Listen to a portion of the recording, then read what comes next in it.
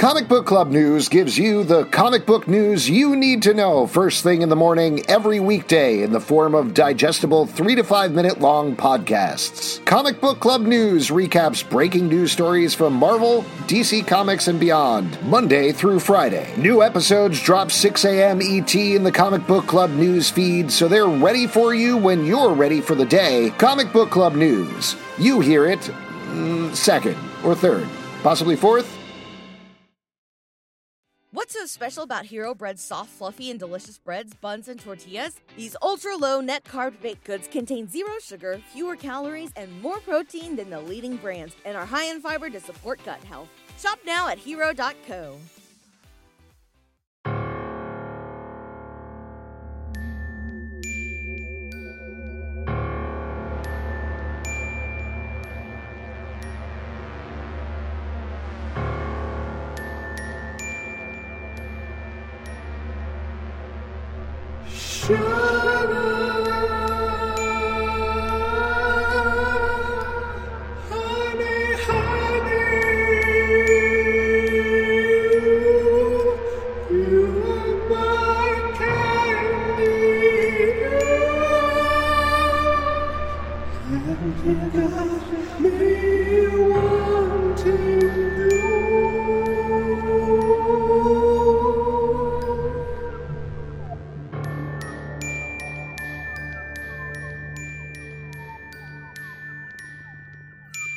Welcome to Riverdale After Dark, a podcast about the CW's Riverdale that's nothing but net. I'm Alex. When you walk in darkness and find your way stumbling through town, what do you come upon? A big old gym with people bouncing a tiny orange circle. That's a metaphor for life? Nope. I'm Justin. Some towns are into basketball. Some towns are into like ping pong and stuff. Others are like really into D&D. I like bocce personally. I'm Pete. Wow! Only took 125 episodes. This is the last season. This is it. We got to get it in. We got to do it all. Oh, man. Got to get your head in the game, like they say. We're going to be talking about Riverdale. You're like a Reggie. You're the ringer coming in at the end to try to fix everything. Little farm boy Pete. Riverdale Season 7, Episode 8, Chapter 125, Hoop Dreams. A brief bit of recap before we get into it. Archie, Julian, a couple of other folks are all on the basketball team, as is established very quickly in this episode. This 1950s Dilton also on the team. Also on the team. He's the water boy. He gets to play sometimes. I'll tell you what, though. He has to do a lot of laundry for a water boy. Is it a water boy has to do all water things? The laundry takes water. We don't get it. Yeah, exactly. That's an unfair. He's squirting the water they drink. Anyway, we can't get into this. We got to recap what's going on. So, as is very established very quickly by Jughead at the top of the episode, this 1950s version of Riverdale, which we kind of knew already, is more of a basketball town than a football town. So that's what's going on here. Like I said, Archie and Julian play on the team. We haven't met Reggie yet. That's important to mention. Also important to mention in terms of back this episode is Tabitha is back this episode. Oh, yeah. The first episode of the season, the 1950s version of Tabitha, which is different from the Guardian Angel Tabitha, who is off untangling the timelines. Presumably she is going to come back. It is different. She presumably is going to come back at the end of the season. It kind of seems like she knows, though. I would love a quick cutaway to her just like moving cosmic forces while the rest of them are like, whatever it is, this is the more earnest 1950s Tabitha. She left after the trial of Emmett Till's murderers to travel around with Mrs. Till and bring awareness about the trial and the murder to the rest of the country. So she has been gone for a bunch of episodes there. This also ties back into Tony's storyline. Tony, at the beginning of the season, was working for the Blue and Gold under editor-in-chief Betty, who doesn't seem to ever work at the Blue and Gold anymore. But no, she's busy. No, she's busy being horny. She's busy being horny. Take it easy. Don't. That's her plot line. Don't come for Betty, dude. You don't do that. I'm not coming Stop. for Betty. Just don't talk bad about Betty, bro. Also, please don't say "don't come for Betty" because that ties in way too closely, and I don't want to get into those sort of jokes. Anyway, wow, dude. Tony, though, as was writing some powerful stuff for the Blue and Gold that was getting turned down by Principal Featherhead. She ultimately hasn't done that, which is something we loop back to there. The thing she is doing, though, is Cheryl Blossom. They are now officially together in the 1950s. But they got to do it on the DL. Coming in hot, Shakespeare bro. over here. Jesus. They are doing it on the DL and getting together, something that we're dealing with a lot this episode, whether they should be together and going steady or not. Also going steady on the DL are Kevin Keller and Clay. Clay has been working at the Babylonium, which was purchased very quickly by Veronica Lodge after working as the popcorn girl. Last episode, she took over the local. Don't take Betty's jokes, bro. Mm-hmm. Stop biting on Betty, dude. Again, you really don't want to be saying things like that in this episode. But Betty, moving over to her, she has been dealing with some frustrations, to put it lightly, in a number of different aspects, particularly with the parents of the town who are trying to shut down her experimentations with her own sexuality. She did a little bit of a peep show, consensually, with Archie across the rooms. Thank you. Put some respect on it. That's what I'm talking about. Thank you. And then the last episode, when she had to work at her parents' dad's show, after school dad's TV show, she flashed her underwear and got kicked off of that and broke Alice's heart, as we Marilyn found out. Monroe style. Couple of other quick things we should probably mention. In this version, Clifford Blossom is the mayor of Riverdale. Penelope Blossom is also there. Julian Blossom is there instead of Jason Blossom. And, Jughead Jones. Jughead is... Which Jughead? Sorry, which Jughead are you talking about? Oh, Jones? Jones. Well, I mean, there's several Jugheads on this show as well. This is the earnest 1950s version of Jughead, who's working as a comic book writer and has managed to finagle his way out of the sights of Dr. Werther's, the school something or other, who has a gunning for comic books and the kids' sexuality. Basically, he is the personified force of repression that is going on there. And Jughead bonded with a writer named Brad Rayberry, who was confronted with what seems to be the villainous milkman who is terrorizing the town at the end of the last episode. As we find out in this episode, Brad did not, in fact, make it out of that. Also, one other quick little note there, just to mention, because we were questioning this last episode, many folks very helpfully pointed out to us that the milkman has actually appeared before on Riverdale a couple of times, and most notably, though, on Sabrina, he wasn't the milkman, but he was another milk-based product. He was the ice cream man, the evil ice cream man on Chilling Adventures of Sabrina. So typecast is basically what's going on. I think the real takeaway here is just dairy. Like, dairy is problematic. And what? Dude, and don't what come happens, for cheese, bro. Come on. Oh, I would never come for cheese. Cheese operates above. Cheese is like the halo of milk. Praise Jesus, I always say. Praise, exactly. You do always say that. You're huge. Jesus, that's your whole thing. But I think at the end of the episode, not to jump right there, but we learn what happens when you drink too much milk. Murder. Yeah, well, suicide, right? He kills himself because he drank too much milk. That's probably what happened. No, the milkman murdered him. Of course the milkman murdered him. I don't know why anybody would question that, but we are starting to delve into that mystery. If we want to jump into that plot line, since we're talking about it right now, because basically we kind of get Jughead a little bit off on his own, specifically with Tabitha. It does tie into a couple of other storylines there in a fun way, but we re-meet this Tabitha. They have, once again, a meet cute where she points out, hey, you were supposed to send me my homework. You promised that in the first episode. He did not at all. Not even a little bit. There wasn't even a little bit. He didn't do any of that. But I've been busy. They end up bonding about writing. They go to visit Brad's house. He's not answering the door because he's dead inside. And then that was the tough part. That was the tough part about this meet cute, was she was really distracting him from the fact that his hero is dead, and there was a door in the way. It was like, leave a note. Less of a meet cute and more of a meat spelled with MEAT, cut. Right? Yeah. Oh, nice. It's sort of, I don't know. I guess we'll find out. More of a meat corpse, really, I think is what there we go. We'll keep workshopping this one. I like that Jughead invents sort of a more disgusting Post-it note here.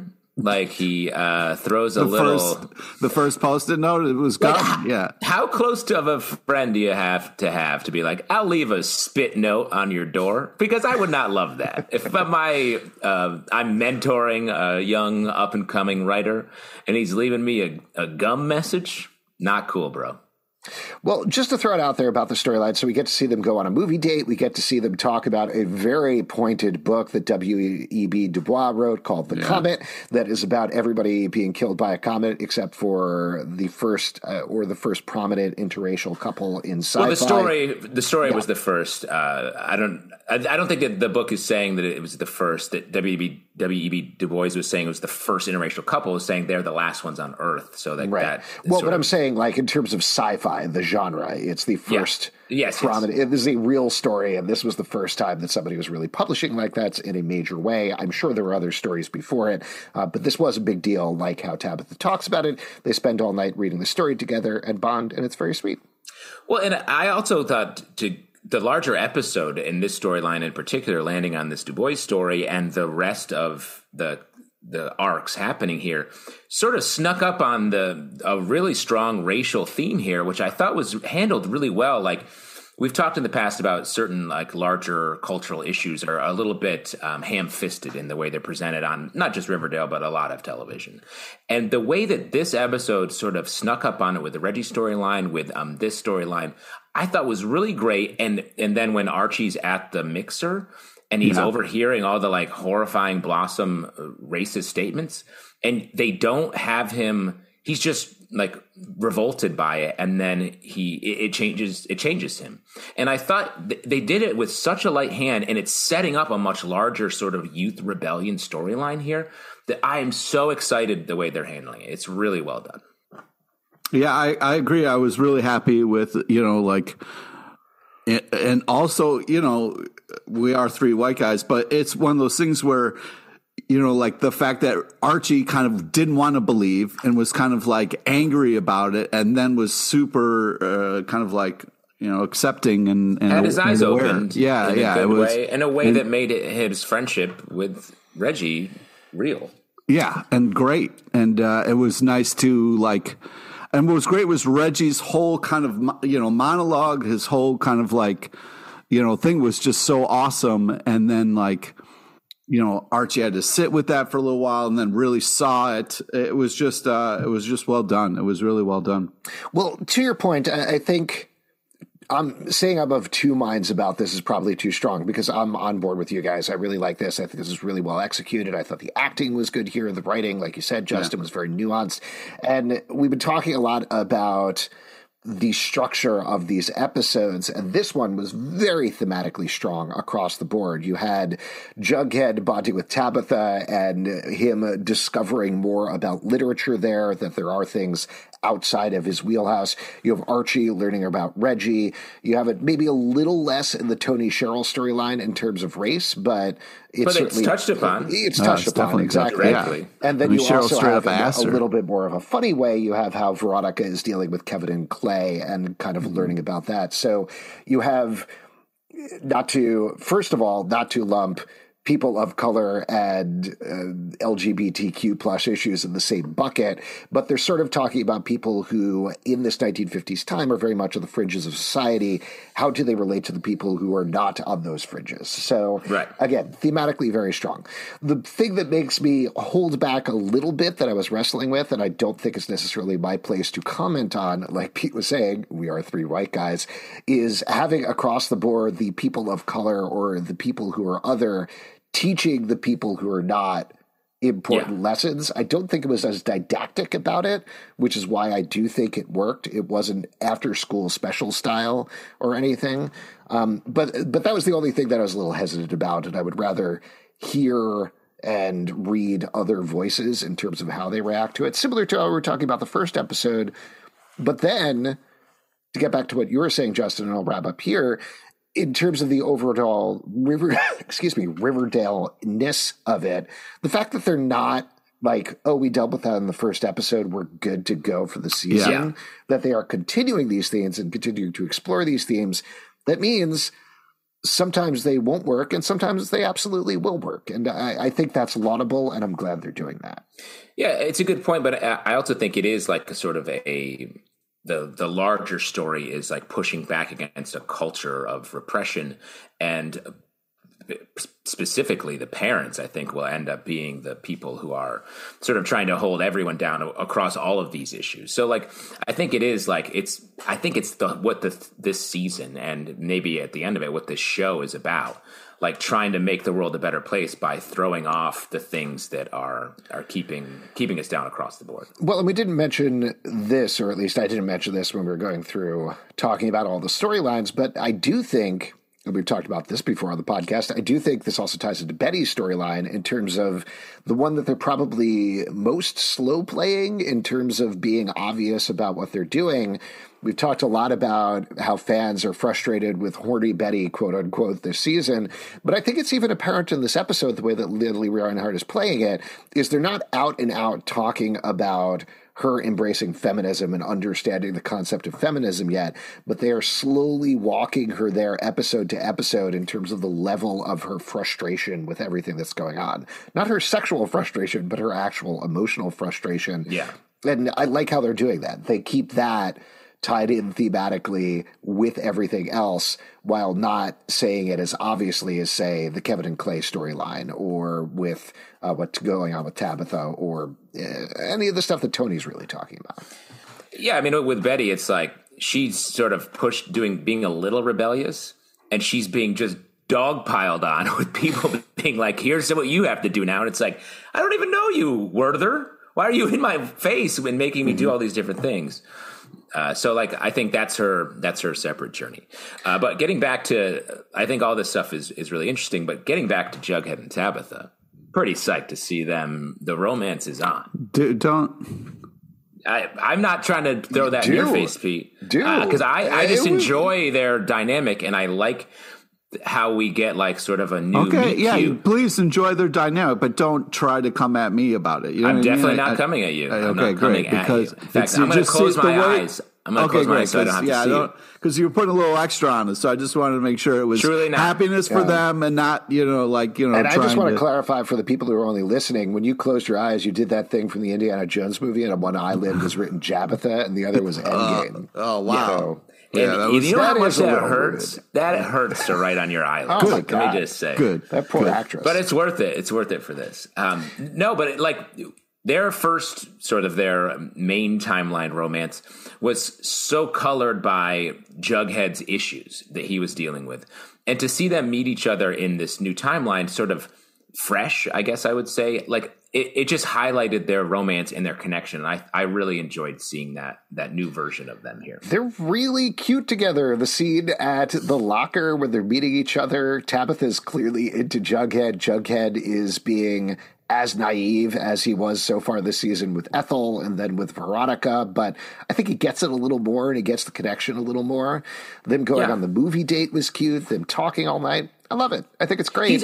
He's reading a lot of Super Duck, so he's learning a lot of life lessons. Yeah, people don't know this, but Super Duck was actually very instructional in terms of emotional and steady relationships. Emotional, sexual, like Super Duck is where you learn a lot of stuff. It's one of the most sexual books you could read. Oh my God. Everyone's mad at the horror comics with the very sexual Duck. The full title was Super Sexual Duck, and they shortened it. Well, one thing you touched upon there, Alex, is the movie scene was hysterical because Jughead ordered like 85 things, and then it was 75 cents. And I was like, take me back 50s. To that place. Was that your reaction, Pete? No, I just like, that's so much candy for 75 cents. That's glorious. Yeah, what a great deal. Just real quick on that while we're talking about it. Two things. Love Senior Mints. Just a great joke. Senior Mints, Butterfingers. We got all the candy that they did. Yeah. All the hits. It's glorious. But I think the real secret issue here is who orders a soda with extra ice? What world is Jughead coming from? Where he's like, flexing, dude. He's like, I want extra ice. He likes water? He likes a watered down soda? This guy, I feel like this is a major clue that Jughead is somehow the master villain of this entire series. Because of extra ice? I've never heard a person ask for that. First off, this was Extra in the ice cream? 50s. This is 50s soda that was strong and maybe still had drugs in it. So you got to put ice in there, bro. Because you take one hit of that and you're like, whoa! Yeah. Am I in this movie? Come on, you got to extra ice, bro. Extra ice, light on the cocaine, please. In the Yeah, exactly. I've got to drive. Pumps. 1 or 2 pumps of cocaine. I just thought that whole scene was very funny, wild moment. And I guess so. Is that your statement on the Jabitha relationship, Pete? Is I like that he ordered candy? No, I was just it's adorable, and it's great to see Tabitha happy and with somebody who respects her. I want them to be happy in their time period. You know what I mean? Yeah. Well, and just so you know, listeners, I had a gun to Pete's head when he just said that. Just to be clear, I want to become clear. How you did that through Zoom, I don't know, but it was very impressive. The one thing that I did want to talk about here, though, that is a bigger external thing that I don't have any answers for, but we've been wondering about where Tabitha has been all season, or more specifically, where Erin Westbrook, who plays Tabitha, has been. And in this episode, she is no longer in the main cast. She is listed as special guest star for the episode. That's a bummer. That's a real bummer. I feel bad about that. But I bet, I mean, that's just because of the number of episodes she's in. Like, it's not like we're going to get less of her at the end, is what the way I. But we are getting less of her. She was in the first episode. We're getting less of her she now. Disappeared until the 8th episode. Yes, because she's saving the universe, Alex. Oh, absolutely. Here is my guess about it. This is zero information whatsoever because... Wait, we're to guesses? We're done talking about the show? We're just guessing shit now? No. I'm going to talk about why she's a special guest star because I was very pumped about it. And to be clear, when you get to it, Pete, how many jelly beans are in this jar? All right, I got a little time. If you can guess how many jelly beans are in the jar, I'll tell you why Erin Westbrook is a special guest star this season. Okay, great. No, I did. Yep. In all honesty, I tried a couple of different ways to reach out and find out what was going on with her at the beginning of the season and didn't get a straight answer about it. My guess is that there's nothing nefarious going on here so much as... Yeah. Well, I think it was probably a budgetary thing. They have the final season. They probably needed to make some cuts and snips somewhere. They made a decision where they didn't want to cut somebody entirely. They want to include as many people as possible, but I'm sure they needed to make some decisions there. Maybe she had some scheduling stuff she had to do as well. I don't know. That's also possible. But again, I don't think this is the sort of figure they're like, we hate Tabitha, we want to get rid of Tabitha. I think they did want to include Tabitha. They just, and again, this is just a pure guess on my part, they had to make some hard decisions at some point along the road. So there you go. Yeah. Let's jump over. I did want to talk about Veronica's storyline since we're talking about the movie theater, because Veronica is, not to mix sports metaphors, hitting nothing but strikes this episode. What? Well, yes. Hitting fouls. Balls. Is that the basketball? Nothing but balls. Nothing but balls. The Veronica Lodge story. I was mixing my sports metaphors. Then you did it. No. You were like, I did it. I followed up. Yeah, you're not mixing I'm hitting nothing but net with setting up the things that I'm about to say. Hey, you did it again. Nice job, buddy. Alex, I don't think... Foul ball, Pete.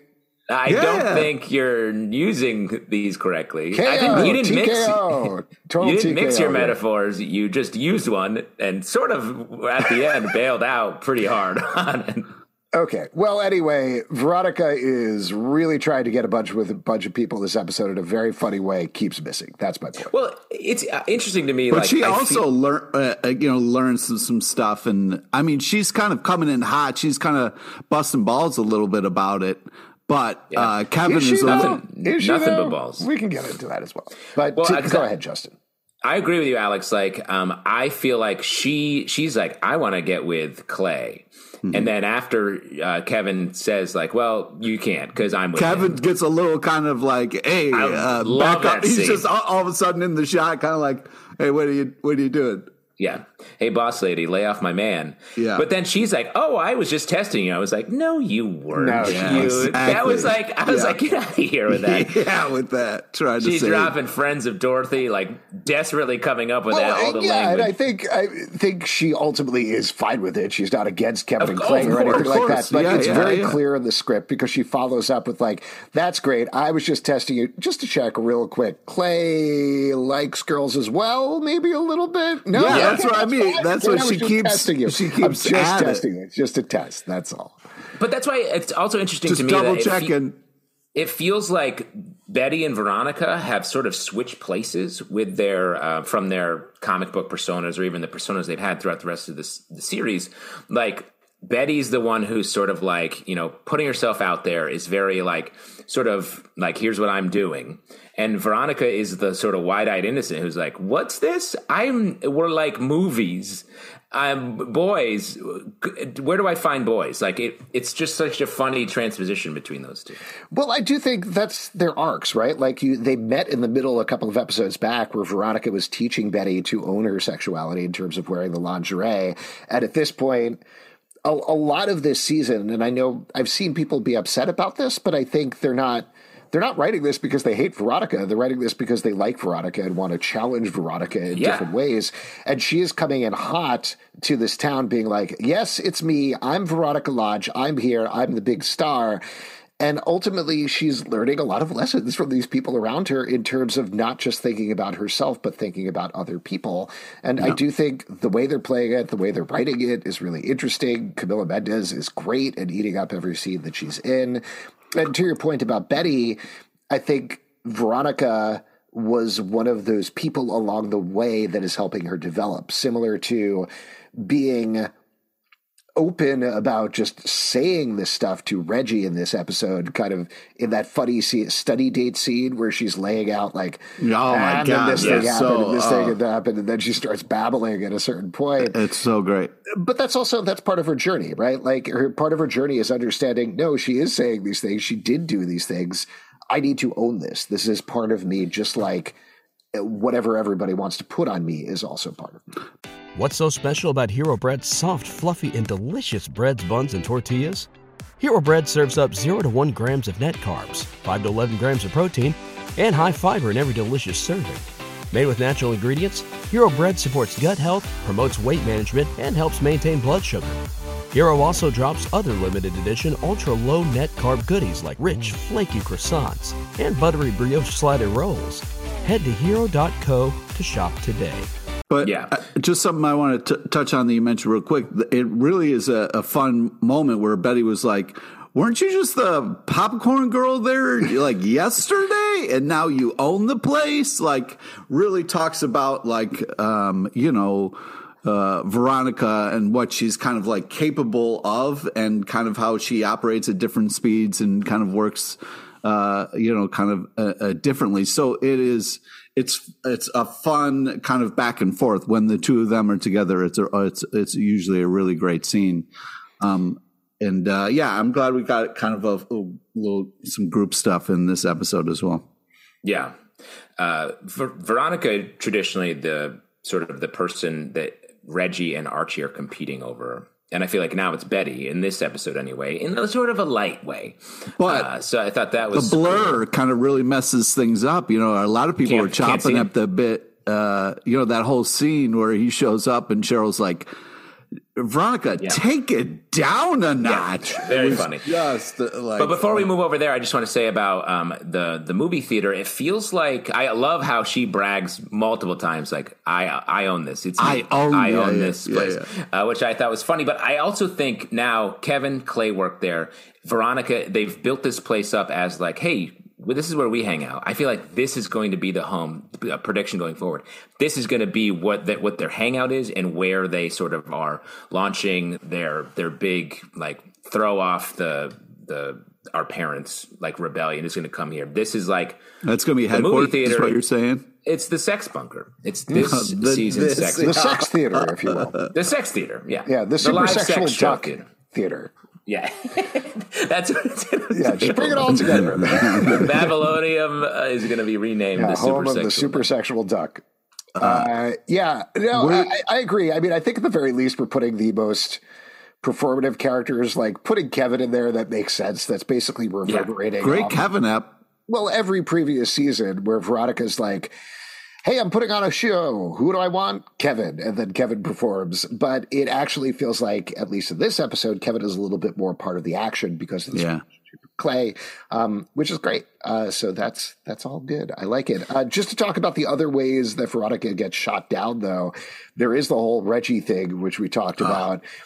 I did want to ask you, though, because I think, again, like I'm a little split here in terms of how this actually went. Reggie does seem to be veering more in the direction, very tentatively, towards Betty.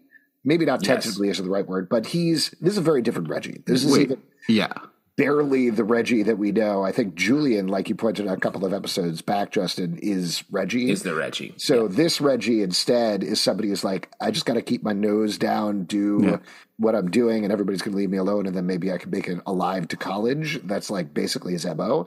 But clearly he is interested in Betty. There's some interest there in terms of that. Yeah, but he did kind of like run away from her when they were kind of when Betty had that conversation. He runs away from her a little bit. He does show up at the Babylonium. But he forgot that Veronica was there. Did he, though? That's what the question that I was getting towards is, did he actually forget Veronica working there, or was he 1950s negging her? Wow, I love a 1950s take it easy. How about them I think Reggie was like, didn't somebody say something about movies? I'm going to go see a movie. That's something they do. Well, but he didn't. The way I read that scene is he went in there, got a popcorn for free, and then was like, later. He didn't. It doesn't seem like he was going there to see a movie. So, like, that's why I feel like he was going there to see Veronica.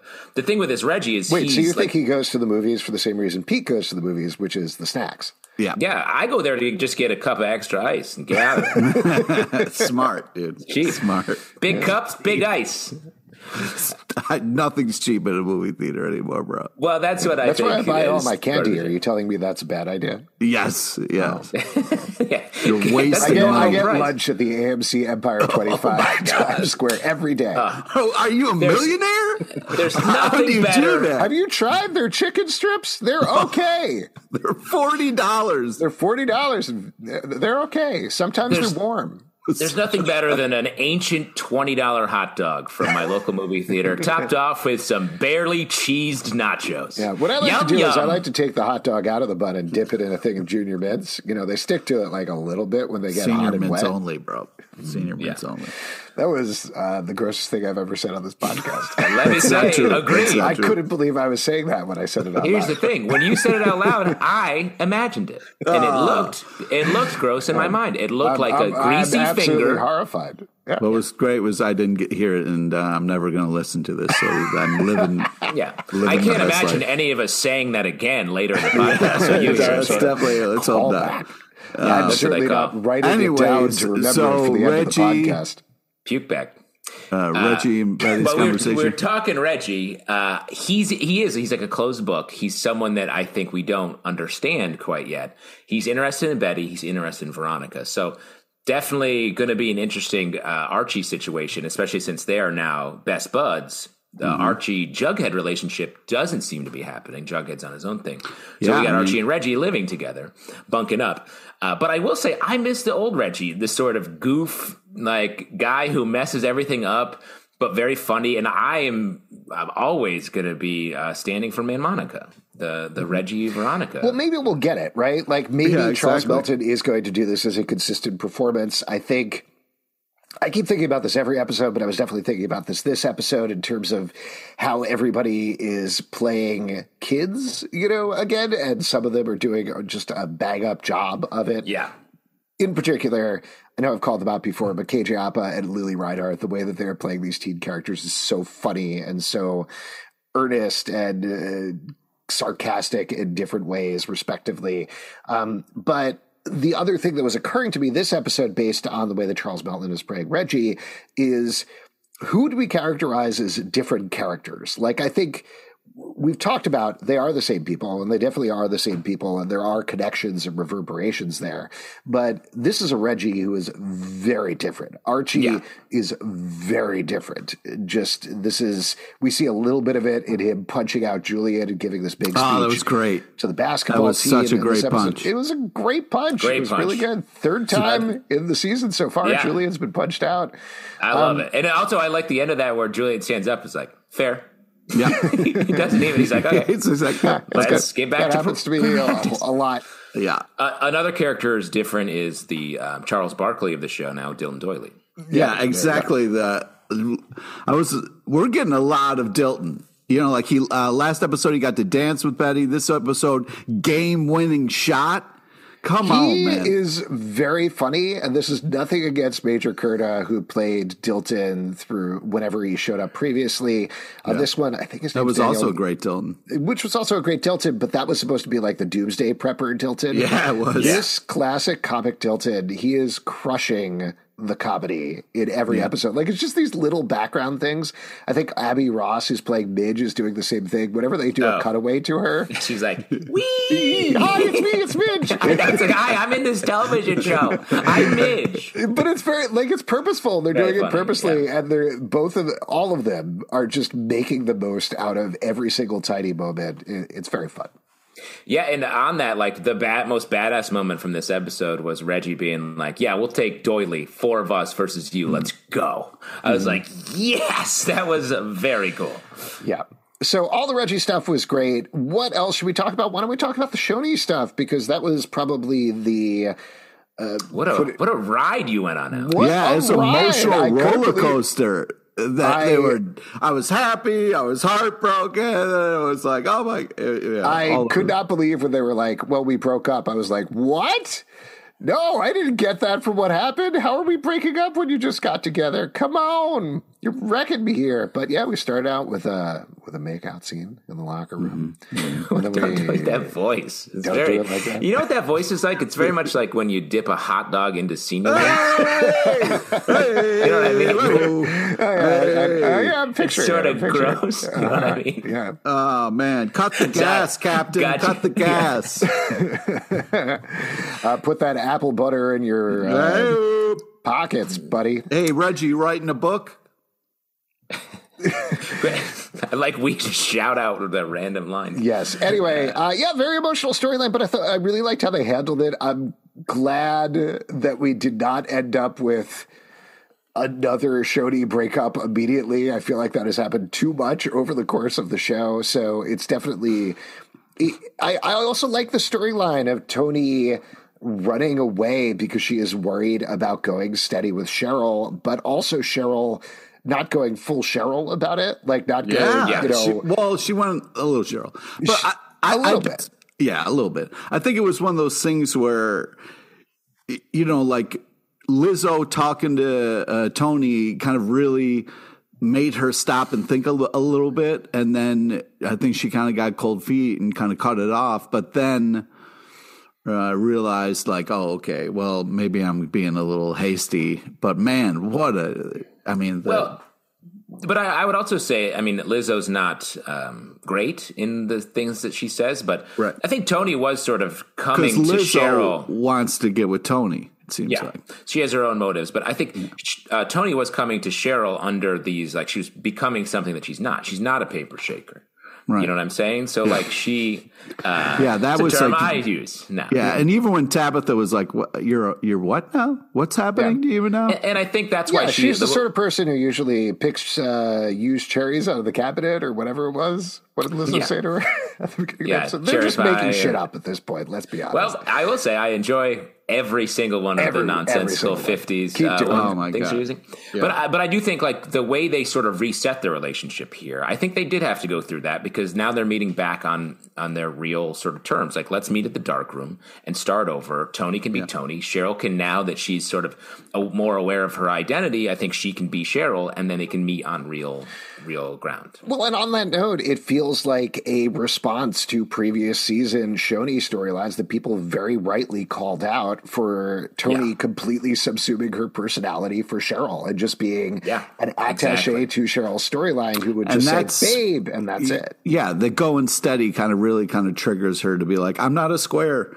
I'm not something. I want to be me. Yeah. Well, but also, I mean, in very Riverdale fashion, it takes her all of 45 minutes to figure out what she wants to do, which is create a Black literary journal for the school or otherwise. But she does figure that out. And now they're going to be more even in this relationship. And I think that's great. I think we're going to see that back and forth as they figure out their way towards the end of the season, where they are going to be even. You're not going to have Tony being less than Cheryl or Cheryl being less than Tony. It's going to be a real, true, even relationship, and I'm excited to see this is a crazy show. You can't really call things like that. You don't know what's going to happen. We make calls a lot. Just like in basketball, I'm calling my shot. I'm pointing straight to the outfield. That's Babe Ruth. I think that's Babe Ruth.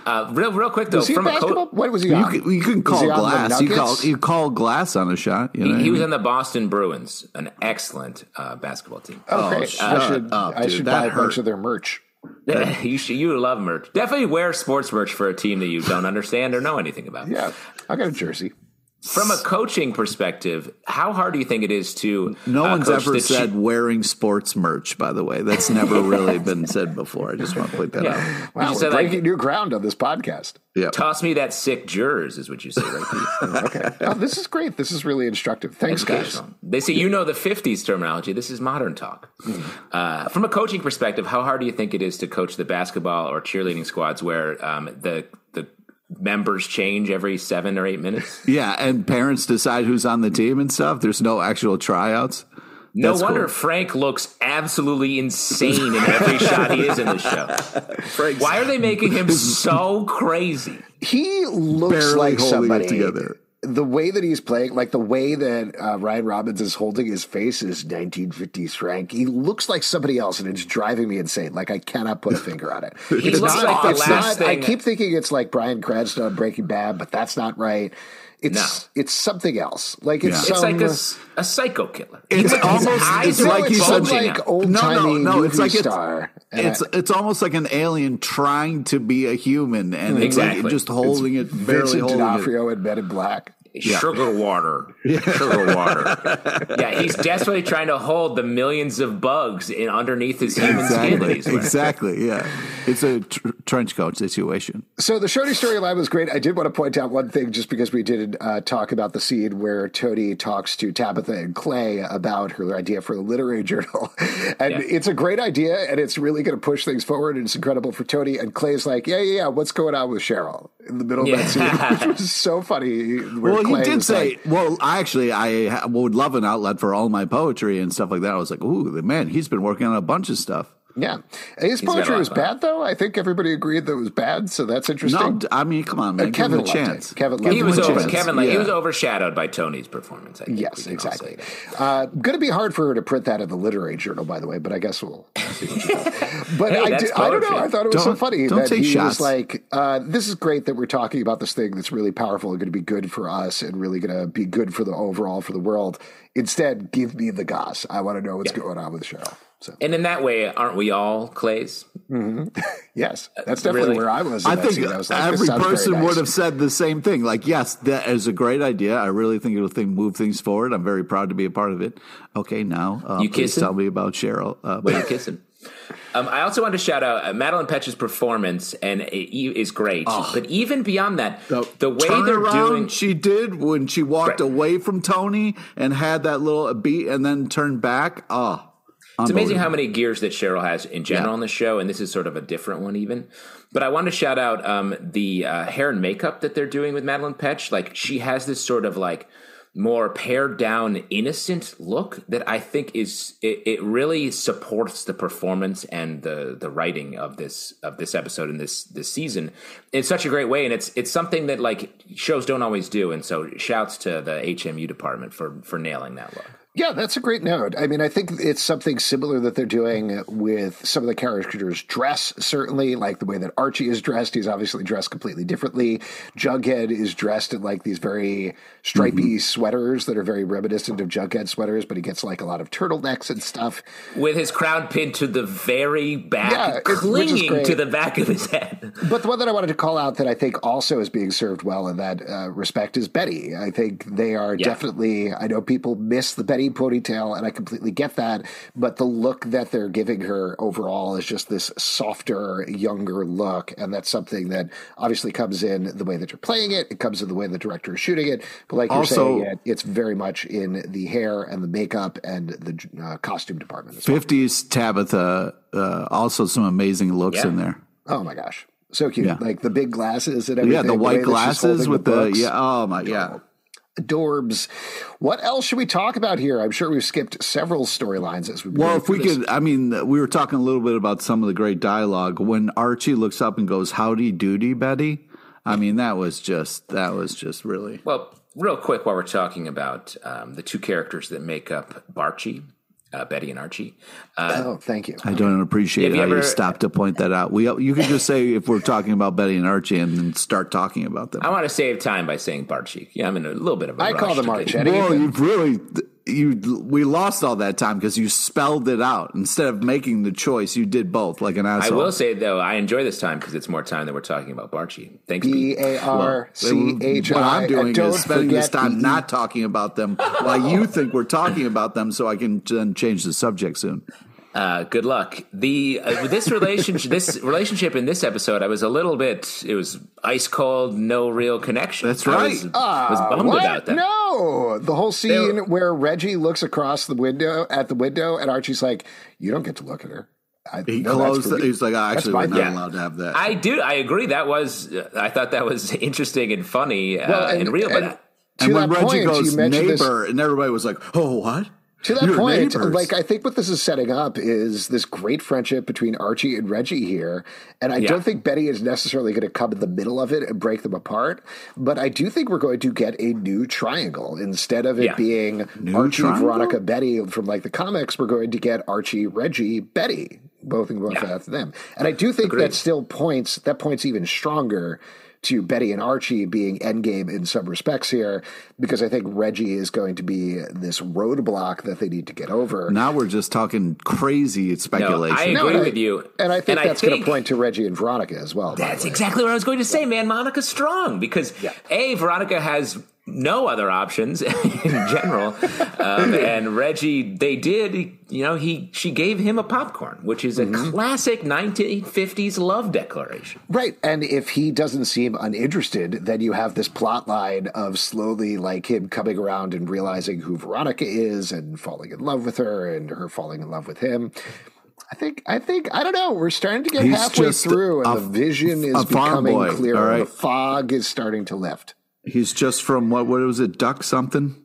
Duckburg. No, not Duckburg.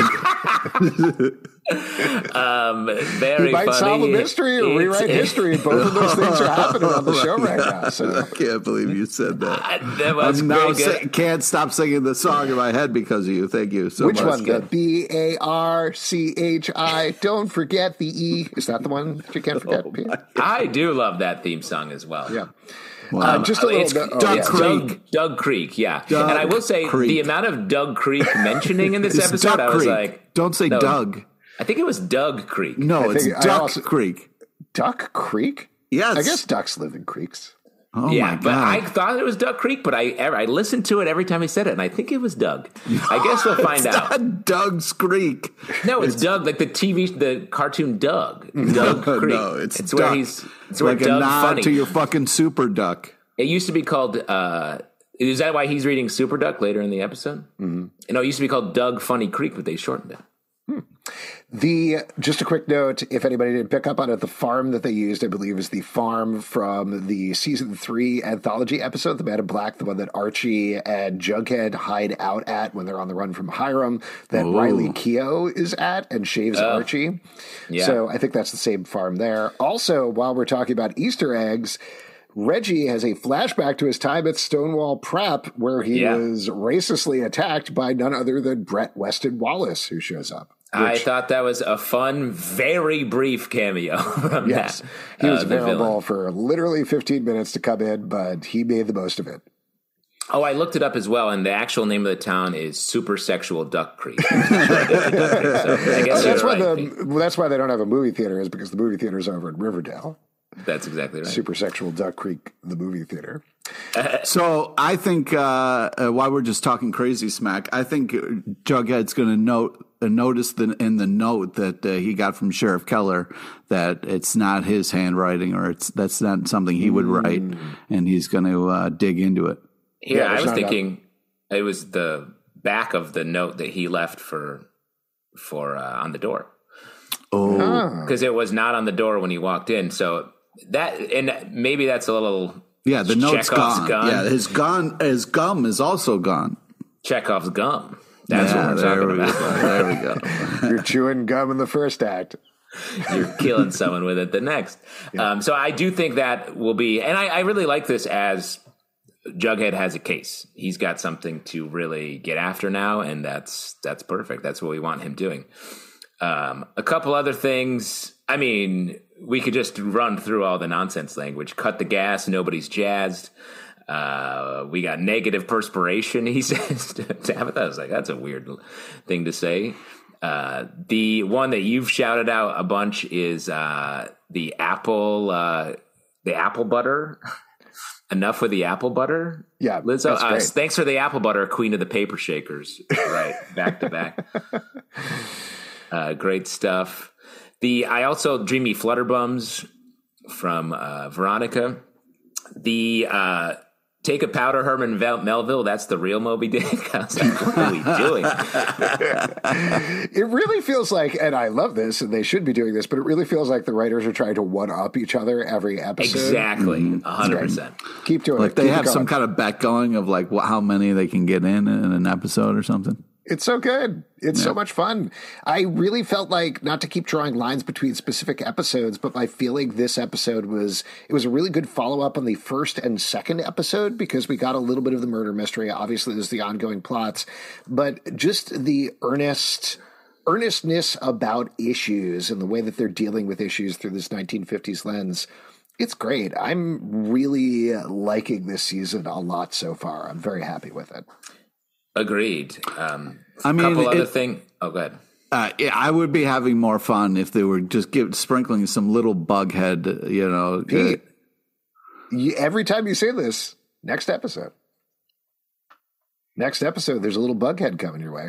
That sounds horrifying, but it's true. Yeah. How have you already seen it? We just finished watching the promo at the end of the episode. I would argue it's a very little bit, but maybe that's enough. Hey, that's all we need. A little bit to keep us going. You know what I mean? Yeah. Just like the cocaine and Coca-Cola. You just need a little bit.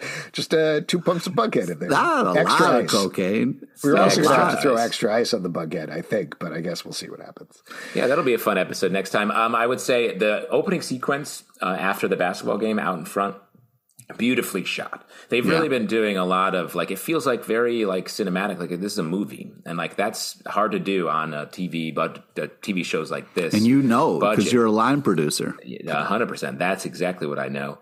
And also love the description of Jughead as he's pretty handsome, oddball, lives in a train car. I was like, let that wash over all of us, because it is weird for everyone. Yeah. It did make me miss a little bit, even though I was very into Jabbath in this episode, it did make me miss the Veronica Jughead relationship that went so briefly, but I like that they referenced it and they're not forgetting that it happened or anything. I feel like previous seasons of Riverdale, we would have heard literally nothing about that. Instead, there really seems to be an eye, and this is the faintest of praise, but there really seems to be an eye for an actual overall story and connection between the stories and connection between the episodes. When we've talked about there's almost exquisite corpse style, it seems like previous seasons have been written sometimes. This has more of an arch to it. It has a forward to momentum. More of an Archie. And more of an Archie. There you go. Before we wrap up here, why don't we talk about the MVP of the episode? Who do you think was the MVP? Justin, you want to go first? Great question. I mean, I think I got to give it up for Reg in this episode. Great to see him out here. Badass move.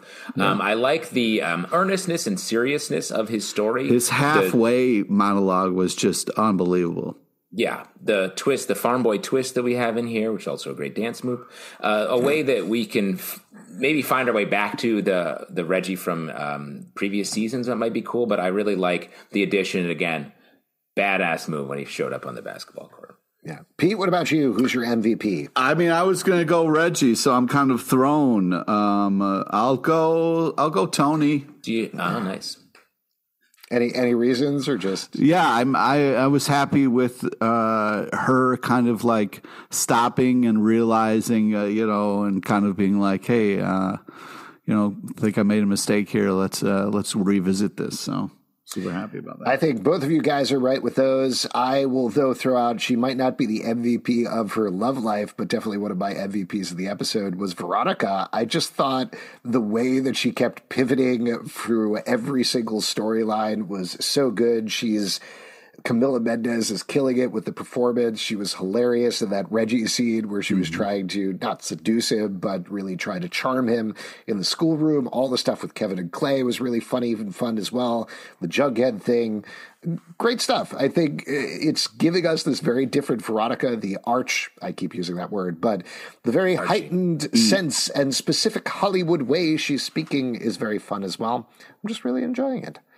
If you would like to support this podcast and all the podcasts we do, patreon.com/Comic Book Club. Also, we do a live show every Tuesday night at 7 p.m. to Facebook and YouTube. Come hang out. We would love to chat with you about Riverdale, Apple, Spotify, Stitcher, or the app of your choice to subscribe, listen, and follow the show at Riverdale Dark on Twitter, Riverdale After on Instagram, Riverdale After Dark on Facebook, comicbookclublive.com for this podcast and many more. Until next time, we'll see you after dark. Sorry, my mouth's full. I'm eating Senior Mints hot dog, really a greasy hot dog. That's really that's my favorite. Yum. Did I mention that before? Yeah, I'm using your recipe. Oh. It's just dip one into the just dip a hot dog in a box of Junior. Oh, Pete's gone. Super sexual talk. Ah.